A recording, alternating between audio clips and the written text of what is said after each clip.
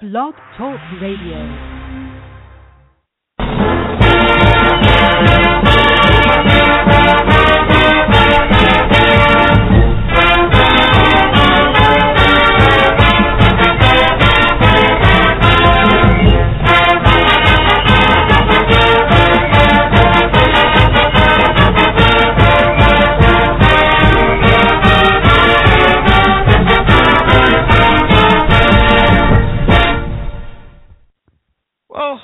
Everybody, and welcome once again to another edition of Boston College Radio here on BC Interruption. Pardon the BC Interruption.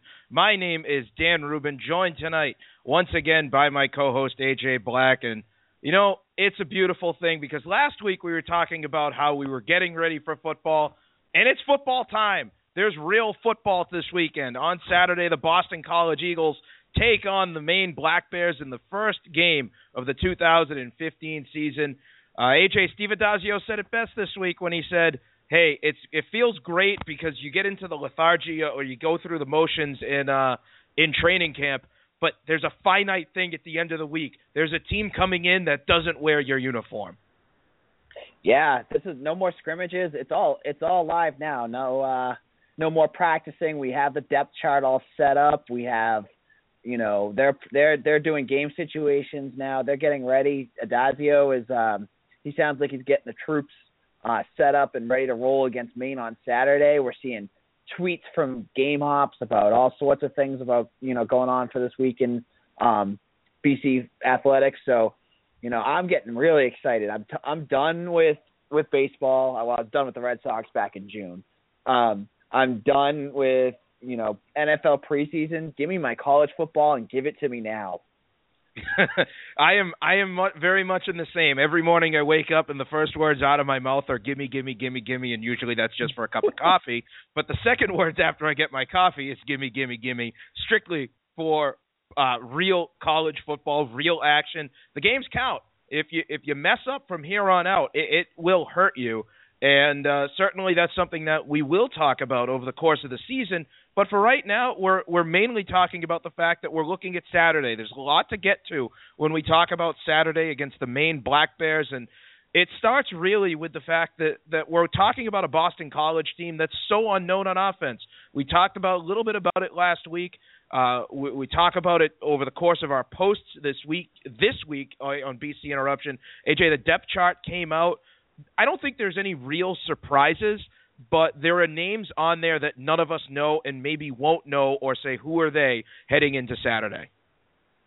Yeah, you know, the thing that struck me was there was a ton of freshmen, redshirted freshmen, and sophomores on that depth chart. You look at the sophomores, especially up and down, the secondary, there's some on the offensive line. They're everywhere. So there's a lot of people that, you know, BC fans, unless you're a nerd like we are that sit around and dissect recruiting news and look at depth charts and watch game film, you know, there's going to be a lot of guys out there that we've never seen play live and we've never seen what they're going to look like. And I think that's exciting. You know, someone on the blog a couple of weeks ago was like, yeah, I saw Darius Wade. He sucked. And I'm like, you have not seen Darius Wade. You saw Darius Wade play garbage time against UMass and Louisville last year. That doesn't count. Rip on the kid because you saw him throw, you know, 4 passes in meaningless games with, you know, the third string wide receivers out there with him. You know, we haven't seen what he can do. We have not seen what he can do in real game situations. It's going to be exciting. You know, even if it is Maine, you gotta pick the good with the bad. It sucks that we're playing 2 FCS schools right off the bat, but it'll be a lot of fun if you're into watching rosters and progressions. Well, I think the key for this weekend is that, and this is something I've talked about at length, and I think I'm tempering my tune the closer to Saturday that we're getting, and it actually started for me. If you go back a couple of months, we talked a lot about how Darius Wade would play in the offense. We talked about a lot about, and I wrote a whole post about it, and I digested it by looking at the way that Florida played in offense under Steve Adazio. And I said, you know, how does he react in read action? How does he play in read action? And then I got to thinking more about it. You know, rather than stick to my guns, I'll even backtrack if you want to accuse me of it. But the thing that I guess I'm saying is that heading into this week in this particular game, we're looking at a Boston College team that we can't predict. We simply just don't know. We don't know what the offensive series are going to be. We can reasonably predict it. We can reasonably talk about it. But the truth is, we simply don't know what Boston College has in store with Darius Wade, with the running backs, with the receivers. We knew right off the bat last year, we went into last year thinking that they were going to line up in power I and single back formation and pound the rock, and they didn't do that. They came out and played a pistol option. So we don't know what we're going to be seeing out of this team, and I think that adds to the excitement. I've said, well, they're going to run read option. They're going to run the same offense. This is what they ran last year. And, AJ, I'm going to backtrack on it because Todd Fitch, new personnel all around. I said it last week. Let's just put it to bed, because we don't know what BC is going to be this year. Yeah, I'm not going to pretend I know what they're going to do, because I think the one thing that Adazio has done really well the last 2 years is mask what his schemes are going to be. We had an idea last year that they're going to go read option, but then we go into the UMass game, and we don't see very much of that. We see ground pound, and you're like, where is that option offense? You didn't see much of it. You go into the second game and the third game, and then boom, USC. We see this whole flushed out offense that we hadn't. And I start to suspect that we're going to see things like that this year. Maybe we're going to see the first two games Wade being more conservative with the ball, or maybe we'll see the other way. We'll see Wade chucking it up and down the field, and then we get to FSU and we're going to see a whole different offense. I think that's the kind of subtle genius that Adazio has. And I don't want to use that word with him yet, but I do respect the way that he masks his offense. With Spaz, you knew exactly what you're going to get from day one. With Jagodzinski, you knew what you were going to get. It wasn't a surprise. Adazio, he's got tricks up his sleeves. He has, gimmick plays. He's got everything. And he'll unleash those at any time, at any place. And I think that's what's going to be exciting about this year. Well, we already got calls coming in on the line, so we're going to jump right to the phone lines. We got one coming in from the Southland down there in Florida. We're going live to the 239 area code. Hey, how you doing? You got Dan and AJ. It's the beginning of the season in college football. Hey, guys. How you doing? You guys do a great job. Follow you both on Twitter. It's an exciting week. Looking forward to Saturday. Oh, we are pumped. Yeah, I wanted to tell you guys kind of alluded to it just a little bit earlier, and obviously there's a lot of personnel changes on the offense, especially the offensive line and quarterback. But can you talk a little bit more about what you're expecting for changes with Todd Fitch as opposed to Ryan Day, the pros, the cons, what we might miss about Ryan Day, and what we think that Todd Fitch will be able to bring to us, aside from being able to recruit from Florida? I think Fitch and Day are going to be pretty similar. They both ran very similar offenses. They're both going to be running. I think Adazio has ideas in his mind. He's an offensive-minded coach. And I think he's got a philosophy that he wants to set up with the Eagles. And I don't think it matters if it's Ryan Day, if it's Todd Fitch. Neither of those guys are going to be those top-flight offensive coordinators that are going to call their own systems and make coaches change to what they're doing. So I'm not expecting Fitch to really shake things up, and I know Dan might have a different viewpoint on that, but I think he's going to utilize a lot of the game clock strategies that Adazio tried to do a lot of last year, where he wanted to control the ball, keep his defense off the field. I think he's going to do that again. I don't ever see BC becoming a team like Oregon that is going to score points and score them lightning quick. It's not the way that Adazio wants to run his offense. Dan, what do you think? Yeah, I tend to agree a little bit. I do think that Todd Fitch is going to take a totally different dynamic into the offense. I know that Ryan Day had spent a lot of time with Steve Adazio. First he was with him at Temple, then he came with him to Boston College. So you're looking at a guy who had really been bred into the Adazio system. So what you saw last year was a lot of what Steve Adazio really wanted to run. I think Todd Fitch is going to be substantially different. I know that he's a guy who spent some time through a number of different programs. He was the offensive coordinator down in South Florida. I believe he's been involved with Skip Holtz out in. He went with Skip Holtz, I should say, from East Carolina over to South Florida. So he's a guy who's worked for a number of different coaches. What I think about Fitch, though, and what I think the offensive coordinator job is going to be, and this is where it might be substantially different, is the evaluation of the talent. And what I mean by that is that you have to game plan the strengths around what you have. If you're looking at a small fleet-foot offensive line, you run a little bit more triple option, so to speak. You get the linemen out into space, and you have them block into space. You can't just stand up, and since they're undersized, they might get run over a little bit if they just stood up. So I think with the offensive coordinator job, there's going to be a lot of performance evaluation, and then tailoring how they're going to play based around that and based around the deficiencies of the opponent. It's going to be really interesting to look at the intricacies of it and kind of get the feel for where it's going to go. But, it's all going to depend on how the players play, too. It's always going to be a player's game, so they'll dictate where the coaches want to take it. I agree with you guys, and I appreciate the time. And just one more quick side note. I actually had the opportunity to watch a lot of Michael Walker play high school football, and I think we got a good one here. I think he's going to be very dynamic for us. He's going to be if I could compare him to anybody, I think he's going to be a much better David Dudek, a much better version of David Dudek than David Dudek is. I think Michael Walker is going to be a stud at BC. That was something that interested me. Well, I didn't really touch on it that much on the depth chart post that I put up earlier, but he was a name that I didn't hear much about, and I plead guilty here that I didn't get to go to any of the scrimmages because of my other job. But I was surprised to see Walker on there, and I'm interested to see what Adazio is going to use him for. He was a name that, going into the recruiting year, I was excited to see him. He's a Florida kid, right? Yeah, Naples, Florida, yes. Right. Yeah, it'll be interesting to see what his role is going to be, especially with all the wide receivers that are hurt right now. We're down Harrison Jackson. We're down Ben Glines is out for the next 6 to 8 weeks, and Chris Garrison, who is going to be that kind of hybrid tight end wide receiver, he's out for a significant amount of time. I don't know if either of those two are going to play. It sounds unclear whether Adazio is going to try to get them into the season or if he's going to redshirt them. But that's going to open up a whole door for Michael Walker and other kids that haven't gotten a lot of playing time or haven't had the experience yet to play in this offense. Well, hey, we appreciate the call. We're gonna actually dive into that a little bit more with the wide receivers. So we're gonna let you go, but we appreciate the call. Call in frequently and often.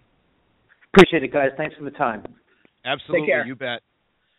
AJ, you bring up the wide receivers, and that's actually something, or the caller brings up the wide receivers too, and that's one of the things that I really like to touch on is that.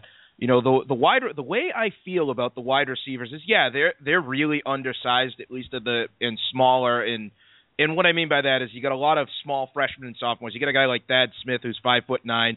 Sherm Alston is really small. Drew Barksdale's not 6 feet. Dave Dudek's not 6 feet. Michael Walker barely 6 feet.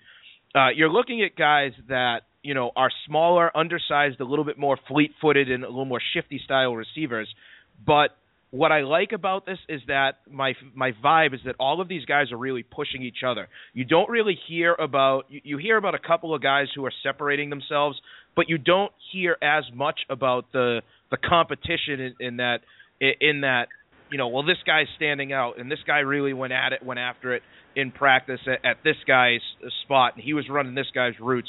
What I feel like is that you can take out Thad Smith, put in Charlie Callanan, who had a beautiful touchdown catch, by the way, last year on a slant. I don't remember who it was against. But if you take out Thad Smith, you put in Charlie Callanan, they each bring different positives, and they're going to be able to play off of each other, which is something that Boston College lacked over the last 2 years. Yeah, I think, when we looked at the wide receivers last year, it was, Sherm Alston, as you said, the undersized receiver who's not going to be a guy as much as other people want him to be. He's going to go down the field. He's going to be the short end around. He's going to be a guy that's going to get, those, screen passes, things like that. And then you had Shaquem Phillips, who played on the outside. And then you had the big guys. You had the Charlie Callanans. You had last year was Dan Crimmins and Josh Bordner. And I don't, other than Callanan, the guys are a lot different this year. You're seeing, Callanan's going to be there, but you're going to have Thad Smith. He's a smaller guy. You're going to have Sherm Alston again. And you're going to have guys out there that are not going to be the physical big receivers. And I wonder how that's going to affect our running game, what that's going to do for those plays that are going to try to spring it on the outside. If these guys like Thad Smith can make those blocks on the outside, I think it'll be interesting to watch. Well, one of the things that Coach had mentioned to us offline, and by the way, I know I haven't mentioned it, but if you would like to call, because we've already had one caller, give us a buzz at 646-200-0446. That's 646-200-0446. And, we talk about the offensive line, and this is something, again, Coach kind of pointed this out to us, is that they're undersized. You do have a bunch of 6'7" guys. You have Jim Cashman, who's 6'7", 302. Jimmy Hendren's behind him. He's a redshirt freshman at 6'7". And Dave Bowen, who's the only senior. Harris Williams is a senior too. But Dave Bowen, who's 6'7", 289. None of these guys are 300 pounds. They're going to be tall, and they're going to be really strong in their size. But you're looking at a number of guys that maybe aren't going to be able to go head-to-head with defensive linemen who are coming at them. Those defensive linemen, they're going to be coming at them straight up the gut. They're going to be bringing it. So when you're thinking about over the course of the season, undersized offensive linemen, that is definitely you're going to have to get creative, and maybe that's where the smaller wideouts, the Y-backs, they all will play a role, maybe in the shorter pass patterns, a little bit more agility behind, coming out of the quarterback position. And by agility, I mean take a couple steps left, take a couple steps right, and not just use blazing speed. I think it's going to be really interesting what we see out of Boston College, because it's all going to be dictated by what happens on that offensive line.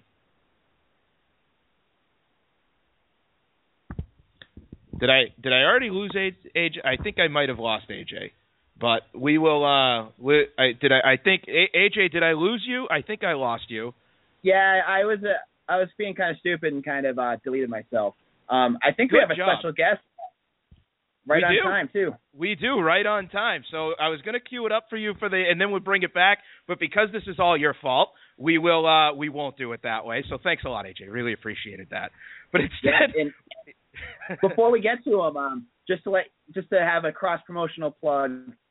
For people online, we're actually hosting. I'm actually hosting this on Periscope as well for people who want to listen.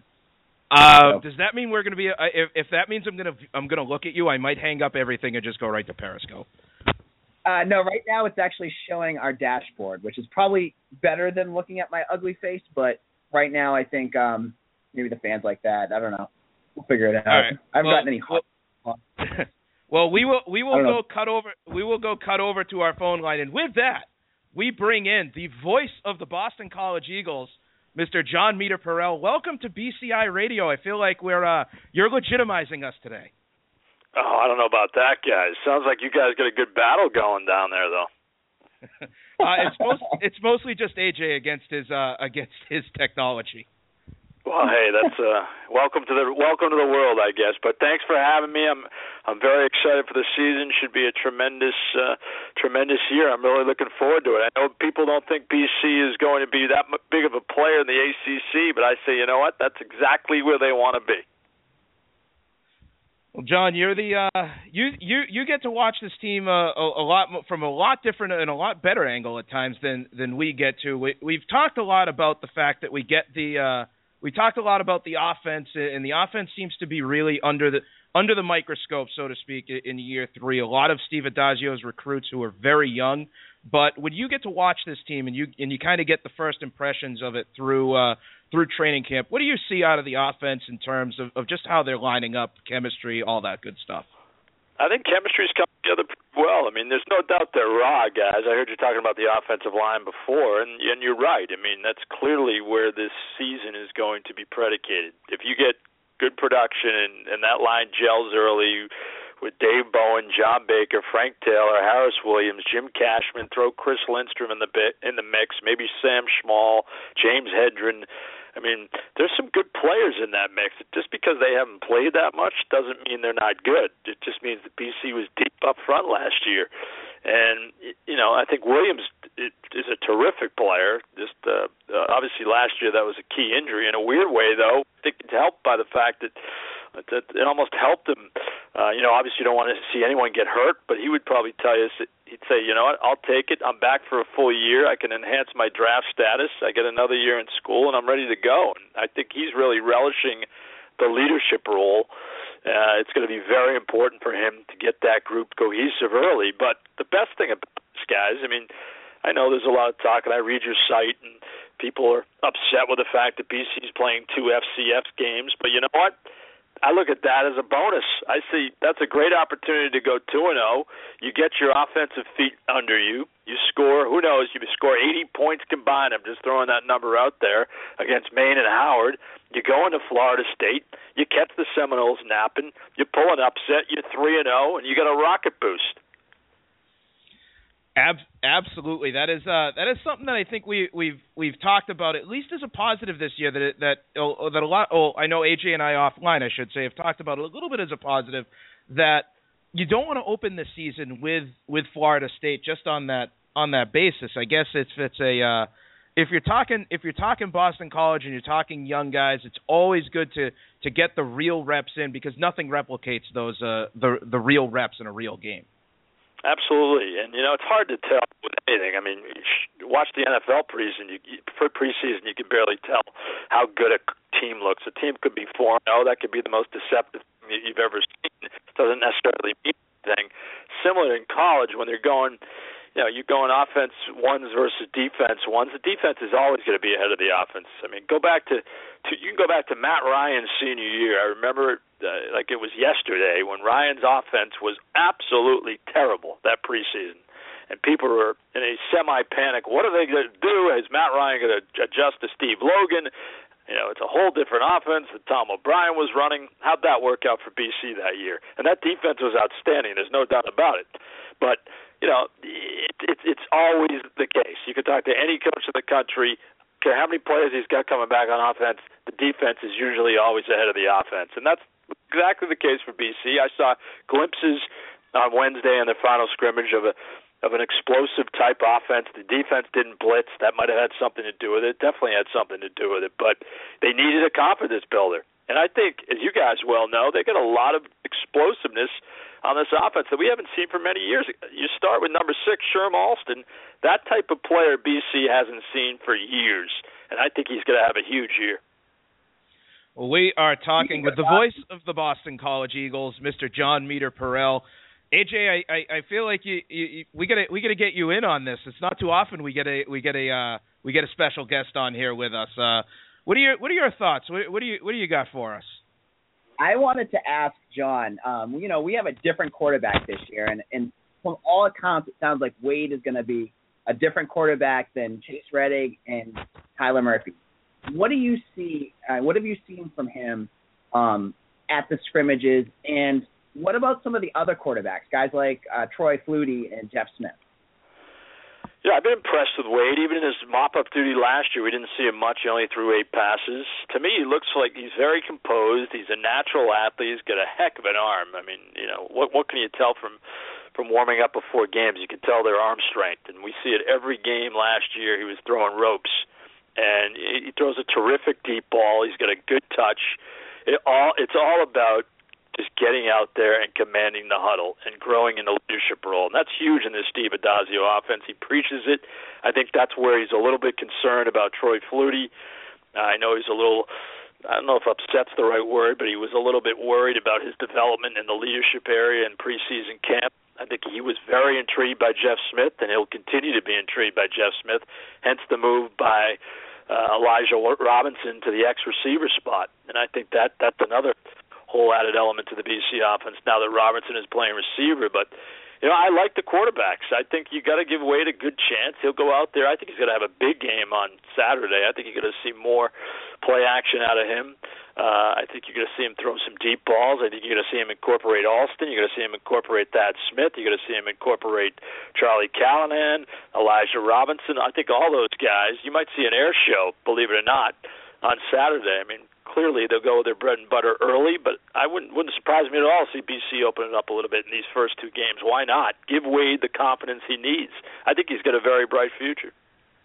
Again, we're talking on BCI Radio with John Meter-Perrell, the play-by-play voice of the Boston College Eagles. You can hear him on Monday nights on WEEI 8:50 a.m. from 7 to 8. If you're in the area, live down at the Stockyard Restaurant as he hosts the Coach Adazio show down there. John, that's going to be pretty exciting. You get the airtime, you get some QT, as they call it, with the coach, and get to hear things from his perspective outside of a press conference situation.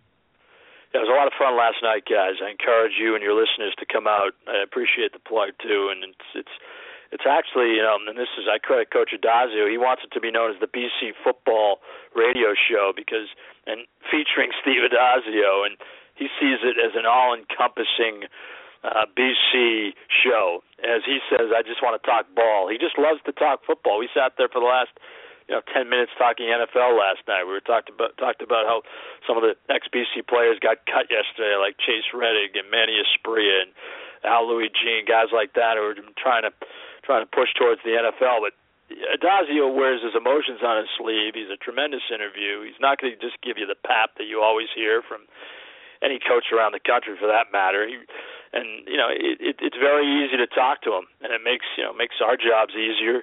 And he's colorful and he's energized, and it's a huge part of the program. He always says, "Look, we're a team." He hates it when anyone just talks about the offense or anyone just talks about the defense. It's all about team, team, team. He just pounds that into his players. He pounds that into his coaches. And that family atmosphere at BC, he's brought that back with family meals. He's brought it back with, wives coming to meals, with kids coming to meals, making sure that players recognize that BC football is a family. And they lost that for a few years. It was not there, and now it's back. And to his credit, he's building it that way. Well, you can hear John as well during the on the radio broadcast every Saturday, as I get completely tongue-tied by that, on the IMG Boston College Sports Radio Network, alongside Pete Cronin and Scott Mutrin. And Pete's been there a while, and John, you're coming up. You've been with the program for what doesn't feel like a decade or so, and you really get to see the change and the transformation of Boston College through the different eras. Like you said, now it's Steve Adazio's program and his stamp on it. And it's got to have been interesting for you when you go back to the beginning and think about how things were at the beginning, cruising through the middle, and now to where you are today, just how things transition and change, not maybe better or worse, but just different. No, it's my first year was the first year of BC and the ACC in 2005. My first game was at BYU, and I remember just being, unbelievably awed by the atmosphere. I don't know if you guys have ever been out there, but I recommend that trip to anybody. Provo is a beautiful place. It was, nestled in the mountains of Provo, Utah. Quentin Porter at quarterback, Matt Ryan on the sidelines as a backup, Tom O'Brien with a terrific team, and that team was very good. And Matthias Kiwanuka coming off the edge. They were pretty much loaded. I remember thinking, damn, is it always going to be this good? And, you kind of got complacent there for a while because Tom O'Brien, like him or not, the guy won. And, I know a lot of BC fans gnashed their teeth about some of the bad losses, and there were bad losses. We all know that, but the guy was 75-45. And you talk to Steve Adazio, you talk to any future BC coach for that matter, and they'll tell you, I'll take that in a heartbeat. And that's where the program needs to get back towards. And I think they're headed that way. There's no doubt about it. I've seen a lot of great games. I've seen some not-so-great games. I mean, that the 2012 year was just a horror show. And, and that was clearly something needed to be done. And Adazio, I think, is the perfect guy for this program. And not only that, his staff is terrific. I was down at the ACC Media Day in Pinehurst in late July. Talk to anybody down there, any media member, they say, man, BC's got one of the top 3 staffs in the conference. And I totally agree with that. And, it starts, you want to talk energy, you got Don Brown on the defensive side. Todd Fitch is the offense coordinator this year. That should be a relatively easy transition. Adazio keeps a very close eye on the offense. It's basically a co-coordinator for that matter. So, I think the engine's purring nicely here. And going back to when I first started, it was like that with Tom O'Brien, and then you hit those bumps, in the Spaz era and in the late Jagosinski era, and they're finally, they're getting back on track now. So I think there's a lot of good things to come. Meter, I got one question for you, and then we're gonna bring it home. Looking at the depth chart this week, there's a lot of young guys out there that maybe BC fans aren't familiar with. They may not have had playing time. They were redshirted. They're freshmen. Watching the scrimmages, what were some of the guys that kind of jumped out to you, either on offense or defense, that you're gonna, the BC fans should get themselves aware of as the season starts? Definitely Zach Allen, who'll be wearing number 2, defensive end. I thought that was a steal when they got him. He was going to Northwestern, then he decommitted. He chose BC. I think that was huge. Basically, that whole front 7 they have right now, they're that 2 deep in the front 7, guys like Wyatt Ray. I think Malachi Moore is going to have a big year. I think Kevin Kavalak's going to have a huge year. I love Evan Kelly, what he looks like. I think he was very productive at FCS with Richmond, a good program, backing up Connor Wojak. I think Ray Smith will make a steady contribution. Harold Landry could be a beast. I mean, that kid, I'm telling you guys, he could be a first-round pick. And I think, as Adazio described to us yesterday on the show, Mehdi Abdesmad has been unblockable the last week, and he looks like he's ready to explode. So you want to talk about a really stout front 7? BC's got it. Milano, Daniel, Schwab. I mean, Strezak's a backup right now behind Schwab. Strezak's a very good linebacker. Connor Strahan has a very bright future. He's behind Daniels. I think Grice and Bletzer are great athletes. They're behind Milano. And you know what? The secondary is pretty solid, too. I mean, Isaac Eidem, Justin Simmons, John Johnson, Cameron Moore, and Tang's played well in the preseason. They love Lucas Dennis. I think he was a steal, too, coming out of Everett, keeping him in the backyard.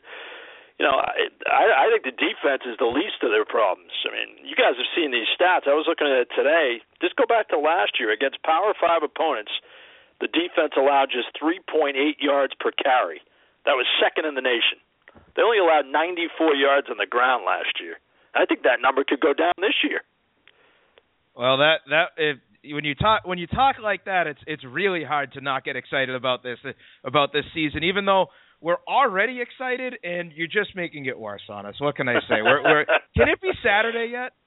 Yeah, you know what? It's great. It's always like that before week 1, guys. It's great. I'm sure you'll be at the Heights Saturday, and it's hopefully fans will rally around this team. I think they got the campus community excited, which is a good thing. I think it will be obviously the Friday night game against Florida State will be huge. The spotlight will be on, and the fact that you have 4 home games in September, that's a big boost as well, because October could shape up to be a rigorous month. But first things first, you get these 2 behind you with Maine and Howard, and Howard, by all accounts, is not a very good FCS team this year. They have been in the past, but not this year. So, you get by Maine, you get Howard coming in next year. You could probably play the second and third string, I hope, a little bit more than you would this week would be my guess. And then you move on. And I think it's a lot of good things to come. You guys, your support's tremendous. The site's terrific. I know a lot of BC fans who read you guys, and keep up the good work. Well, we appreciate it, and again, we'll just say, Monday nights, 7 to 8. We try to make it part of our media week here, where it's must listen to, because you're our lead-in program. We get Monday night with you. Tuesday we're digesting it, and then Wednesday we've got some other stuff going on. But you're kicking off the week with our lead-in, so we appreciate all that you do, and hey, go get them on Saturday. Have a great call this season. My pleasure, guys. Look forward to seeing you at BC, and enjoy the week. Thanks a lot, John. We appreciate it. That was John Meter-Perrell, the radio voice of the Boston College Eagles. A lot said there, AJ, and a lot to kind of digest on it. And it came right from one of the closest sources of the Eagle team. Yeah, it sounds like we're gonna, at least I'm gonna have to swallow a little bit of humble pie there with regards to his comments on the offense. He seems really excited about the passing offense, which was something, I still think that they're gonna pass. I've always been a little bit hesitant on how much, but John seemed to think he's excited about what they're going to be capable of doing. So that made me, his energy made me excited about watching them. And I'm already out of my mind, crawling out of my skin, excited about BC football as it is. Oh, I am jacked. I've got the juice. I'm pumped. I'm trying to think of any word that Pete Carroll would probably come up with, but that is, it's really hard to not get excited. And I'll eat some humble pie too. I'll eat the humble pie too, and say, if this team opens up and starts firing it all over the field and gets into that exciting throwing, passing football, I will eat the humble pie, because that's not something we typically think about, but it's really hard to not get excited about this program when you realize the direction it's going in. Maybe not even this season, but judging by the connection that the players have made to the campus community, the dark days are behind us, and this is going to be fun. This is just going to be flat out fun.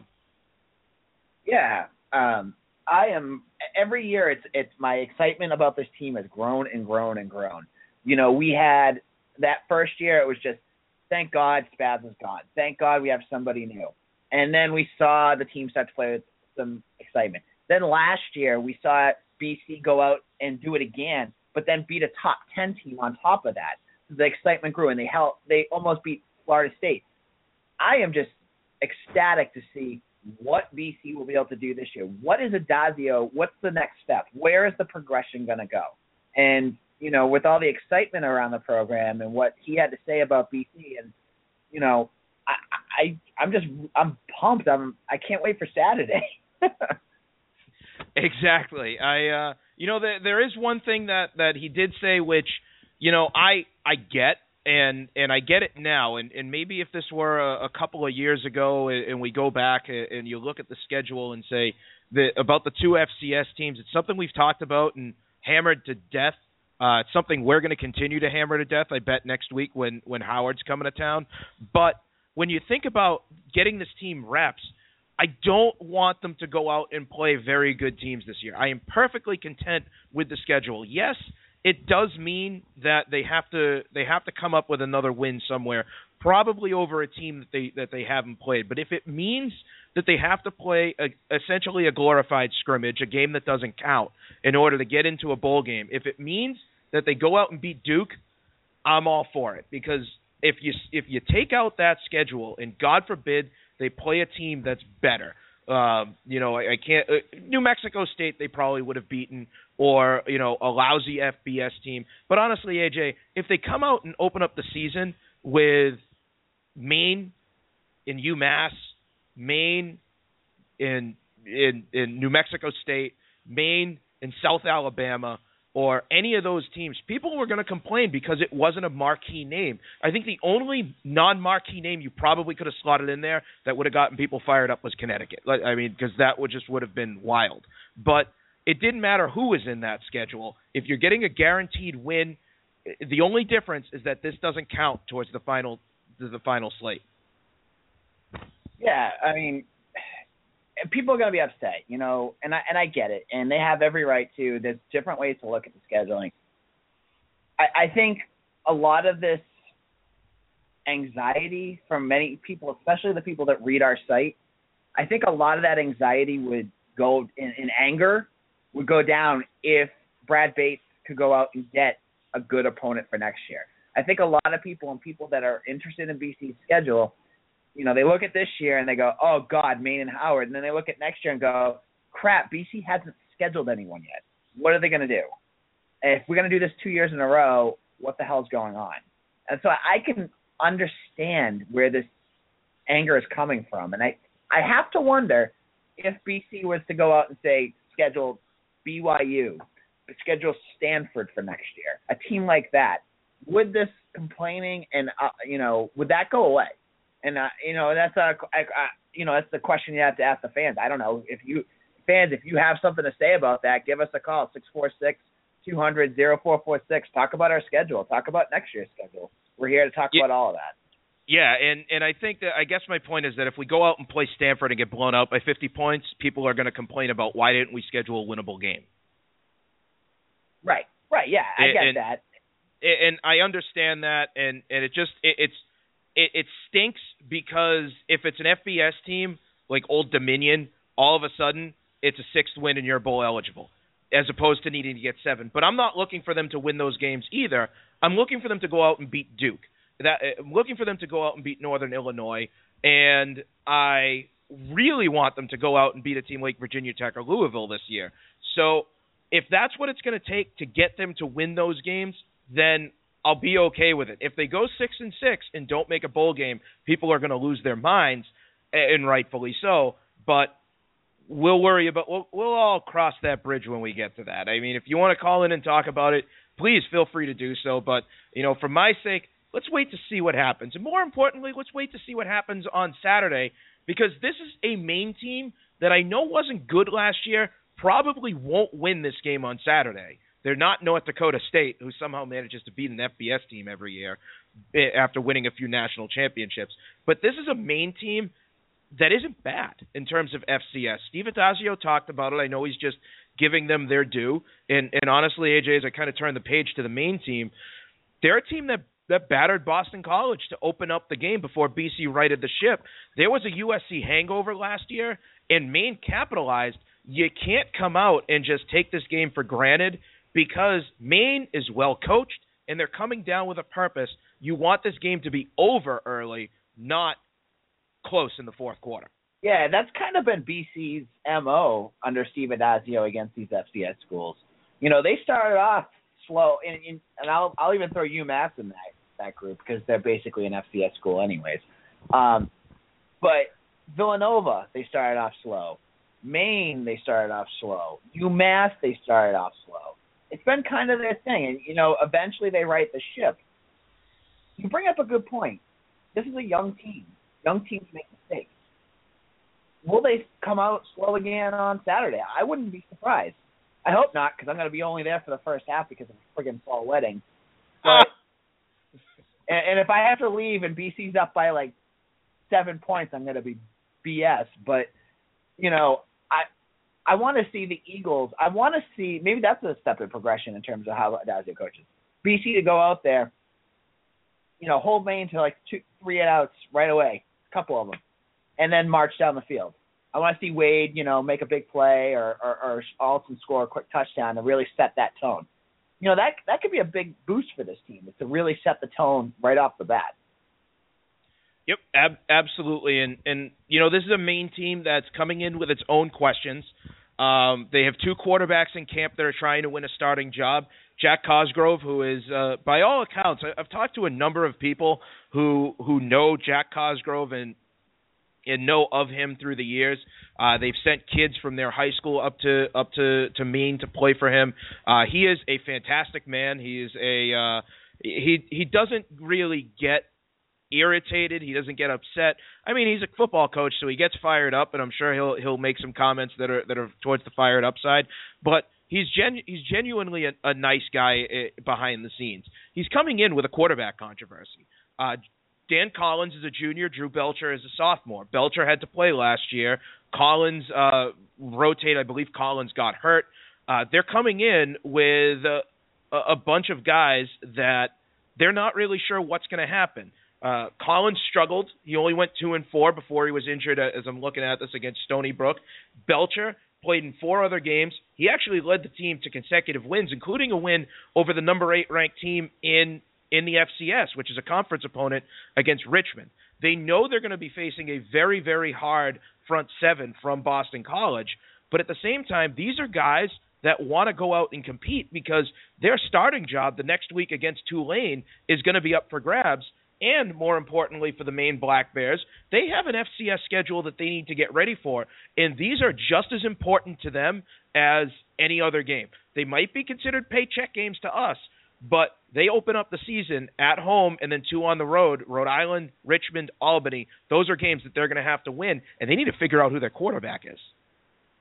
Yeah, it sounds like they have a reason to be playing hard. They all, FCS schools always have a reason to play hard, and it sounds like that's going to be their thing, going into this game. Is they got some, sounds like you've got a better grasp on this than I do, because honestly, I have to be honest with you, Dan, I haven't looked at anything in terms of Maine's team or Howard's team. I probably won't, But I'll take your word on this because, you know, I don't want to see BC lose, but it's good to see that there are reasons why they're, you know, they should be taken seriously. Well, and, you know, and as you mentioned earlier in the show, Dazio talking coach speak about Maine, you want to give them respect, but, you know, I want to see, you know, what BC is going to be able to do against even, you know, just specific aspects of Maine's game.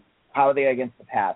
How are they, you know, against a pass defense? I want to see what, you know, Wade, can he fit those balls in the smaller space? That was something Murphy really struggled with last year.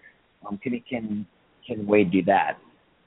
Well, Maine does have a decent coverage linebacker, which we know that the H-back has played a big role in the slot receivers, have played a big role for Boston College, where the slot can be considered the H-back. They have a good coverage linebacker in junior linebacker. I'm going to destroy this name. Christoph Malumba Shimanga. That's what I'm going on.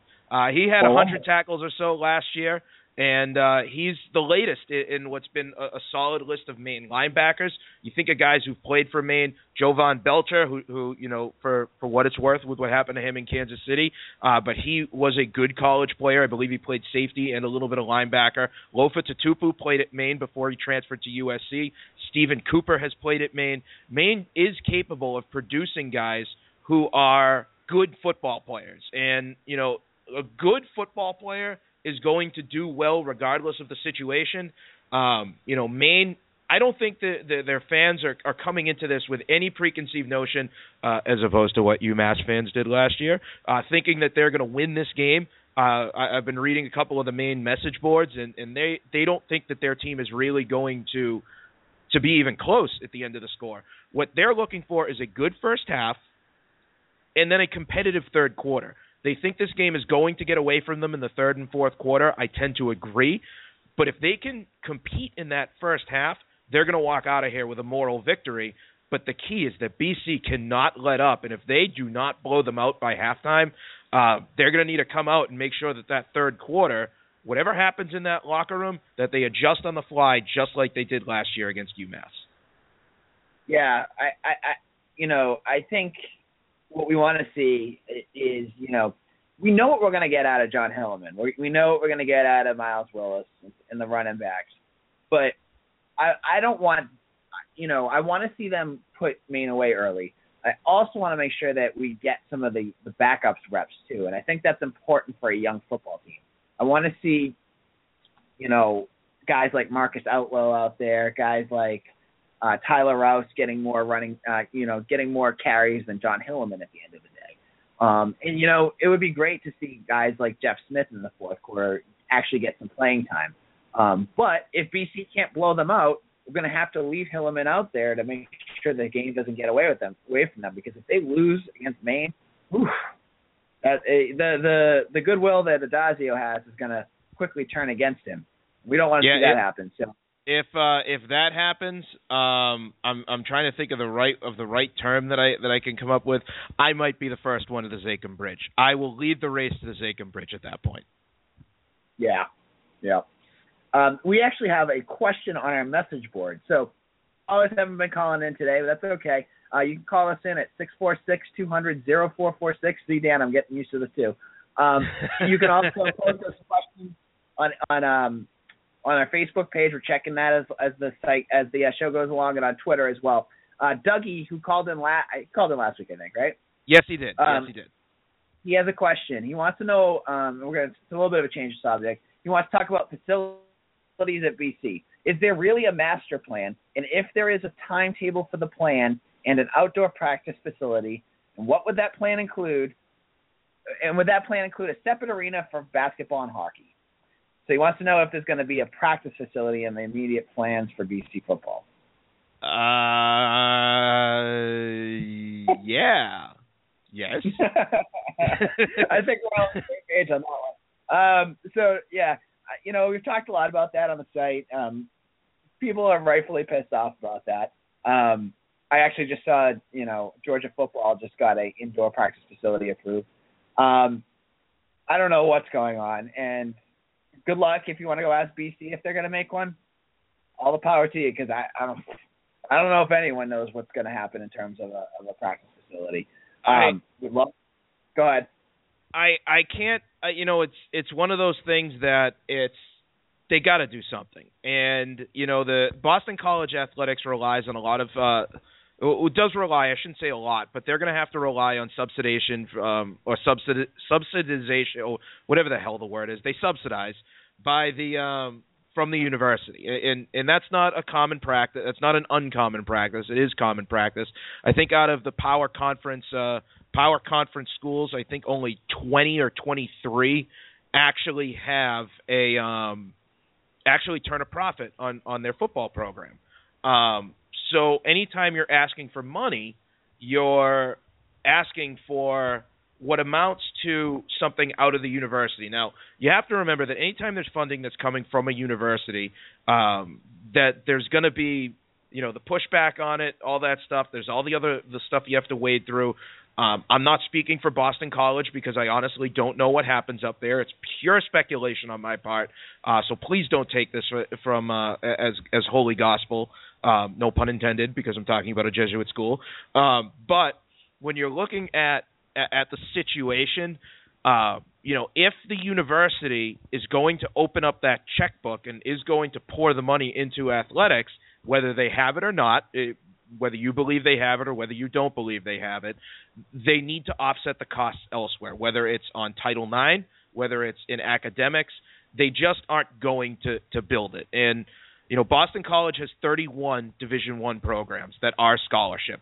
They have to fund more programs than any other ACC school, period. They have the most Division I programs. They have to give funding for those. There's scholarship money that's entailed. The money gets stretched substantially thinner when you're not dealing with the same type of fan base that a Florida State has. So, with the cost of attendance kicking in and all that, I don't necessarily see it as something that's in the near future. That's just snap analysis. Hopefully that's something of an answer for somebody. I hope that, someone out there is listening that can say, hopefully one day the money does come and hopefully one day there is an indoor facility. I don't think it's going to be built in the next couple of years, but hopefully that's a call to arms too. I know I'm rambling right now, but AJ, I'm going to spit this one at you. When I say something like this, I know that I am going to get absolutely obliterated on this one. Why can't I know. And I almost wanted to jump in with the devil's advocate point of view on this one with the $2.6 million endowment and the Light the Way campaign and blah, blah, blah, blah, blah. So I'm sure you're going to hear that one, Dan. Why can't they afford it with the 2. And I guess my point is the Flint Fund does fantastic things. Let's keep looking into that as an option. We all donate in some capacity with season tickets and with concessions and with the tailgate fees and all that. But let's make it our thing. Let's make the call to arms. Let's keep pressuring. Let's keep asking for it. And if you feel compelled to donate for it, donate for it. I mean, ask the donors to be able to do it. So It's a really tough thing to talk about. If you couldn't tell by the fact that I'm trying to squirrel my way out of anything, but it's we'll see what happens with it. The fact is, right now, BC's doing an adequate job of doing a very good job, and by that I mean the coaches are doing a fantastic job given the hand that they've been dealt. They deserve our unconditional support as for the time being. And, it'll be interesting to see what happens down the road. But for this year, let's just support what we got, no matter how little it is. Yep. And I think that's where we're at, These kids are not the ones out there making decisions. If you want to complain about, BC athletics, go complain to the Flynn Fund, complain to the athletics department, complain to Father Leahy. But I think at this point, we got to support the kids. These kids see us in the stands. They see how we get into games, and that makes a difference with the kids that want to come to our school. If they're out there looking and seeing a fan base that's just pissed because we have 2 FCS schools, those kids are gonna, and they're not coming to games. Those kids are gonna go to another school. They're not gonna say, "Oh, I want to go to BC." There are kids visiting. I have to look at more at who's visiting, but I bet you there's going to be at least some solid recruits coming to Maine and Howard game. Get off your soapbox about how much it sucks to play two FCS schools. Get out there and support the team if you're in the area, because you want marquee players here. You want those high recruits. You have to show up. Get off, get off your duff. Exactly. Bitching about it on Twitter and other social media sites isn't going to do anything. So we need to fill the stands as much as we can. Yep, and you know what? It's an interesting point that you bring up in terms of filling the stands and the support level. And this is our call to the fans too, to come out on Saturday. Come out to all the different things that are around for Boston College. The fan days and all that. Talking about the like John has his show Monday. If you're in the area, go to the show. See Steve Addazio is out in the public eye. It does not cost admission. What's it going to cost you? A couple of bucks. It's going to for a bar bill. You order an appetizer and you get to see Steve. Have a beer. If you're of age, have a beer. Have an appetizer. Watch Steve Addazio talk right in front of you. Who knows? Maybe you get to have a conversation with him and wish him luck. For you, that is gonna. I remember when I ran into him on a beach and I was like floating for the rest of the weekend. I just happened to walk by him and said, "Oh, I can't wait for this season," and I just was floating the rest of the weekend because there he was, the head coach. You go down to the restaurant, you'll be able to see him, you'll be able to listen to him. It will feel great. And if you're able to come out and you're looking at kids that are looking at Boston College, if you support the teams and you support positively the athletic department, you're going to get a very good brand of kid that is able to come here. Look how good they are at recruiting with the lack of facilities. Look at the 3 stars. We're getting a couple of 4 stars in. They're getting the right kids into the program. Guys like John Hilliman, like Darius Wade, like Anthony Brown, the Lucas Dennis, who everybody knows I've been high on since he was probably a junior in high school. Take those guys. They're coming here for a reason. If we support the coaches and we support what they're doing and we support what the athletic department is, the coaches and the staff members, and we support what we have, if you build it, they will come. If we come, it'll force them to build it. Yeah, getting butts in the stands and showing interest and really building that foundation that BC is going to need to support those initiatives is going to be big. People, one of the things I love, an argument I love reading about is people saying that we need to tear down Alumni Stadium and build a bigger one. Now, I have no idea why you would ever do that. And it's not just a lunatic fringe. I've seen a couple people say things like this. You need to build up to that. Just building a 70,000 seat stadium is not going to magically get fans in the stadium. Just like building a practice facility is not going to come out of the blue. You need to get fans there. You need to sell out tickets. You need to get interest in the team. And I think, it sounds like we're going up the company line, but you're right. Like, go listen to Addazio talk. Listen to Meters' show. Show the media that these. It's just not the lunatic fringe that listen to BC Sports. That it's not it's a big thing, and that we really enjoy this kind of stuff. And here's a complete side plug. Meters doing that at Stockyard. I used to work down the street from Stockyard. Go down there. That place is great. They have great steaks there. If you're a steak person, I would go from the North Shore down there to eat steak. I love the Stockyard. So if you're up for a good steak dinner, get a steak dinner and listen to Addazio. I think steak dinners, beers, or whiskey and Addazio all go in the same boat, right? Those are all similar things. Hey, I remember now the Stockyard. I remember actually closed for a little while, and they renovated the inside, and like they really went. The food was great, but I believe they updated the inside, and they have new owners, and it's fantastic. And I mean, I know I went there for a couple of steaks. I wholeheartedly agree. And burgers and beers before a game. Before I was tailgating, that was one of the stops. And you know what? You could take a step up from Mary Ann's once in a while if you're a college student and go down there and see the coach. You don't have to go to Rogi's every single time. Yeah, you don't need to go down there, and you don't need to hang out with the opposing fan base at Cityside and whatnot. But anyways. Yeah. AJ, we've been talking a lot. We talked a little bit about Maine. We talked about the schedule. We talked about the facilities. I feel like we kind of beat it in a little bit this week. The fact that there's only so much you can talk about the same things over and over on the depth chart. But there is one thing that you and I have not touched upon at all. What's that? Special teams. We haven't talked about that. Yeah, yes. We haven't talked about that kicking game once at all. We have a kicker in Alex Howell. How much are you saying a novena when he goes to kick an extra point, or is your trust in there because he's the punter, he's the kicker, he's the upperclassman? Are you still praying every time they trot out there, or do you have utmost confidence in it right now?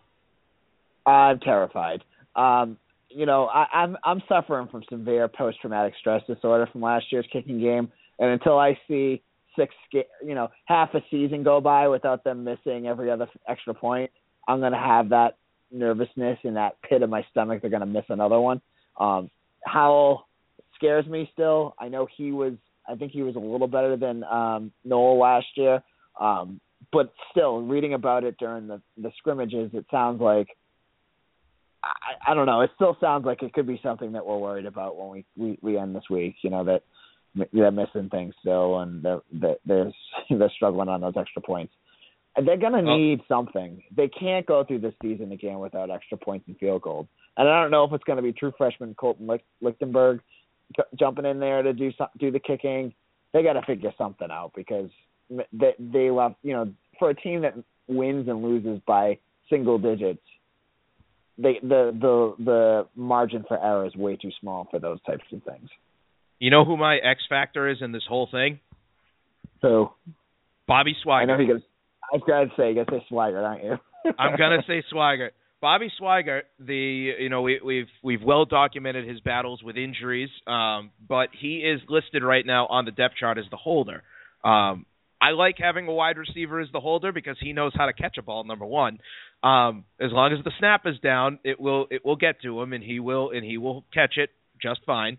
But here's where I am okay with it being with the kicking game right now, and I'm actually pretty confident in it. And this is where you and I don't disagree very often, but I'm going to disagree with you. Okay, go ahead. I think the kicking game's fine, and maybe I'm being a complete Kool-Aid drinker. Maybe I am something short. I did pick Bentley to beat BU in hockey one time, so I guess and they did win, so I'm proving myself right. The hold is so important.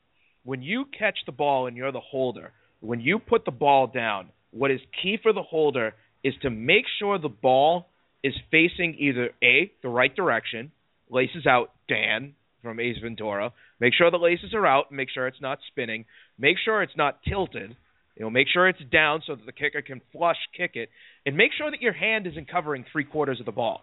My biggest complaint last year on Tyler Murphy was that when he held the ball, he actually had to spin it with his non-dominant hand, because he was spinning it, or he was spinning it with his backhand or something like that.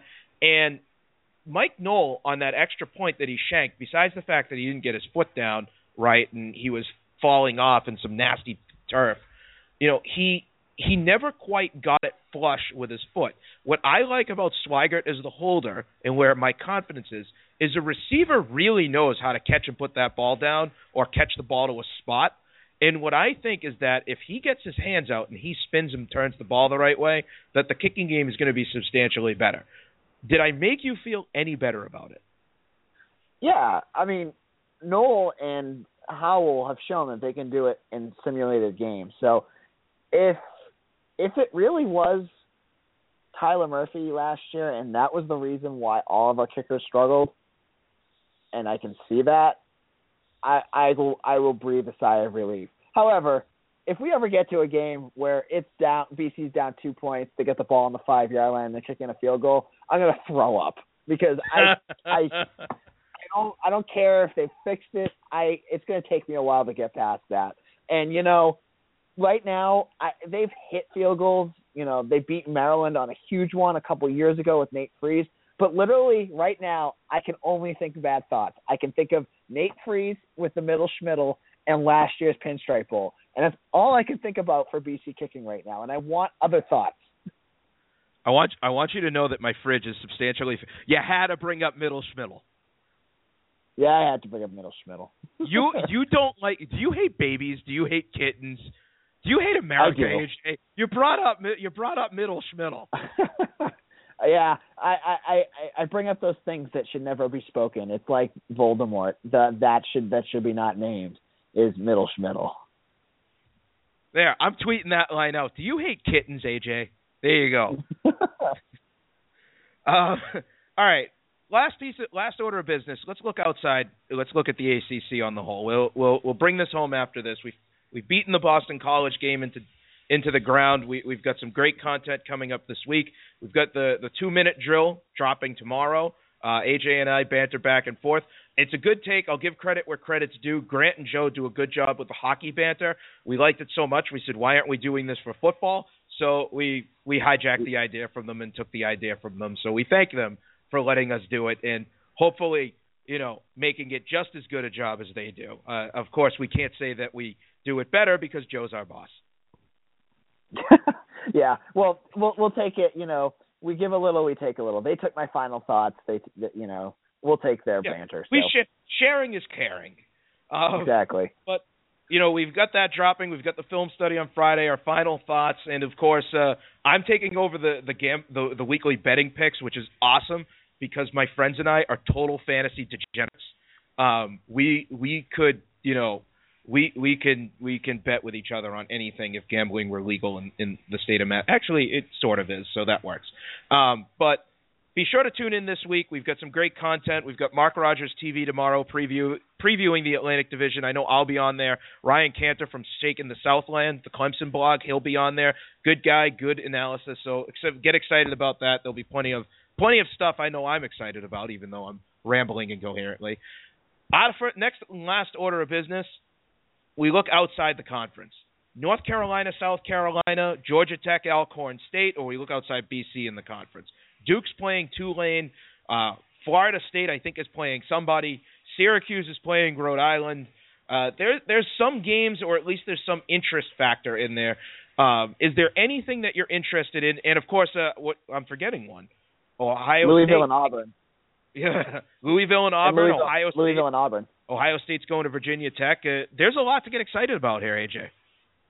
Yeah, I am looking forward to Louisville and Auburn most of all because I think that's going to be an interesting game of the Rock and the immovable object and a unstoppable force.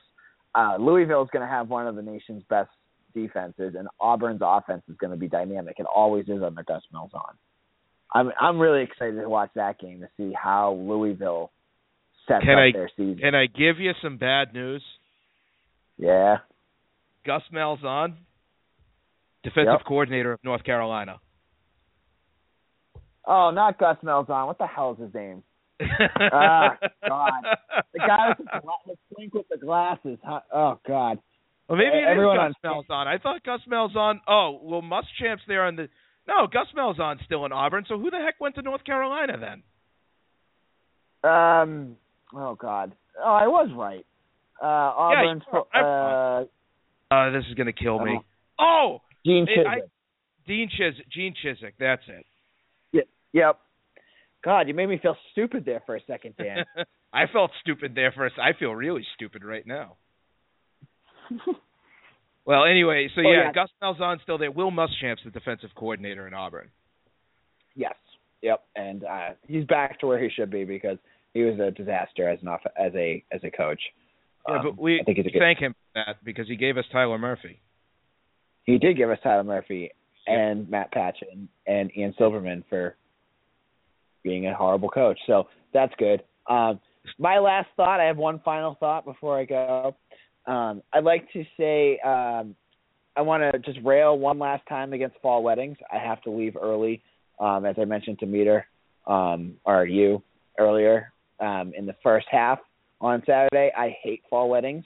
And if you are a bride or a groom and are considering scheduling a wedding on a Saturday, you hate America, and I wish divorce upon you. No, I don't really, but you know what I mean. Like, don't do that, please. Let's start a movement here. Stop Saturday weddings during college football season.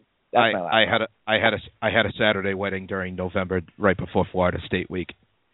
Yeah, but yours was an away game, so that was okay. True. When I saw Fact. the schedule come out, and I saw that I had a wedding the first game, and I don't care if it was Maine, it's that first game. You know, that for me that has excitement in general because I get my tailgate and all that. And then I was like, oh shit, I have to miss this game because of the first I know you didn't want to say that, and then it was just like, you know what? We're not regulated by the FCC. Let's just let it go. Exactly. I went with what I had to say. So that's my last thought. You can wrap it up, Dan. Yeah, I will because this is getting awkward now. Thanks a lot. No, the last two things are the two games that I'm actually pretty pumped about. Number one, I'm excited to see how many points Baylor can actually score at SMU. You're taking one of the worst teams in college football, and you're taking a team that's one of the best teams in college football. It's like a social experiment that just ends poorly. I'm actually really excited for that. I am taking Baylor with the points on a 34.5-point spread. That I'm giving away one of my picks on Friday, but I am taking Baylor with those points. And the second game I'm excited about, and I'm throwing shade in the process, Syracuse. Syracuse is playing Rhode Island. If Syracuse does anything remotely resembling what they did last year against Villanova, we know that Syracuse is going to be a garbage team this year. And that's a really horrible way of putting it, but they took 2 overtimes to beat Villanova. They get Rhode Island at home. I know the Troy Nunes guys, the Nunes Magician guys, they're really good guys. They probably, but you know what?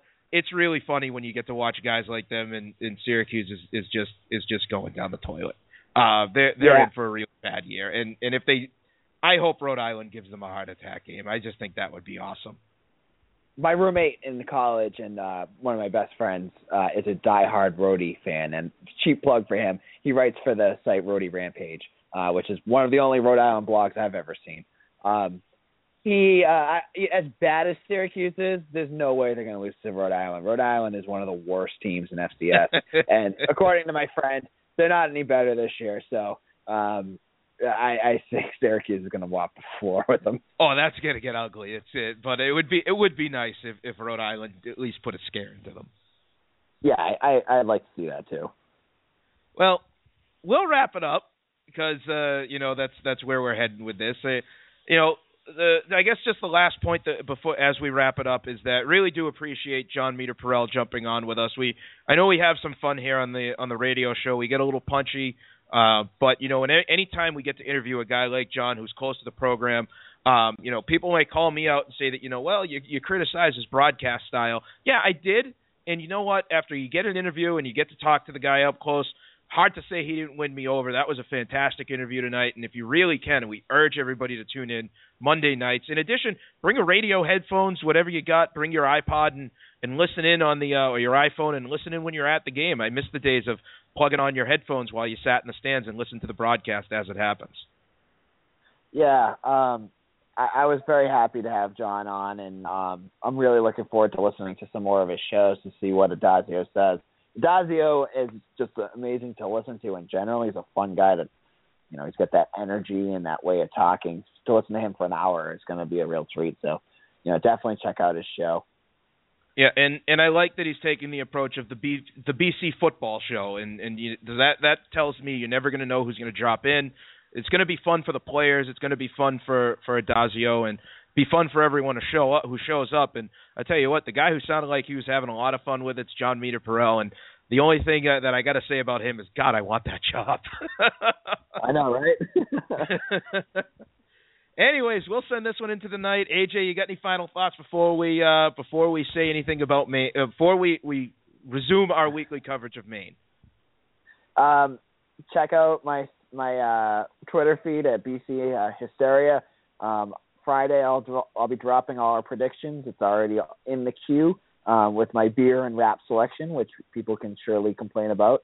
I'll be excited to see what you guys think about that, and I'll be at the BC game on Saturday, at least for the first half. Eating bagel sandwiches and some beer to start off the game, and having a track out afterwards. But it should be a lot of fun and for a good game. Well, you're a lot classier than me. It'll be Boston creams and Busch lattes for me. Donuts and beer, all the way. Yeah, there you go, Dan. That's the way to do it. That's America right there. Mr. AJ Black, thanks for coming on with me as always. We'll talk to you next Tuesday. We'll break down what we saw the first time against Maine. We'll break down what we saw for the first look at the Boston College Eagles. And then we'll set things up for Howard as best as we can. I'm sure there will be some complaints. I'm sure there will be some griping in that broadcast. But at the same time, we're going to look at Howard. We're going to look at the players to see, and we'll talk a little bit about the university because it gives us a chance at least to give them a little bit of proper publicity. They are coming up here and taking the check to get absolutely whooped next week because that's just not a good fit for them on the schedule. But we'll see how it goes, and we'll talk about it next week when we're on here at the same time, same place, and, same not as crappy channel, but your same two crappy hosts. Oh, yeah. And Dan, we haven't even included the beer into our copious amount of beer like we had a couple weeks last year. So we're keeping it clean. We're not going there. We are not going there. We're Anyways, professionals. We had exactly. Peter tonight. Anyways, folks, all right, we'll I'll talk let you close soon. Because I'm going to keep talking. This is awkward now. All right, we'll talk to you next Tuesday, folks. Until then, have a great night. Enjoy the rest of your week. And as always, AJ, go Eagles. Go Eagles. We'll talk to you Tuesday, folks.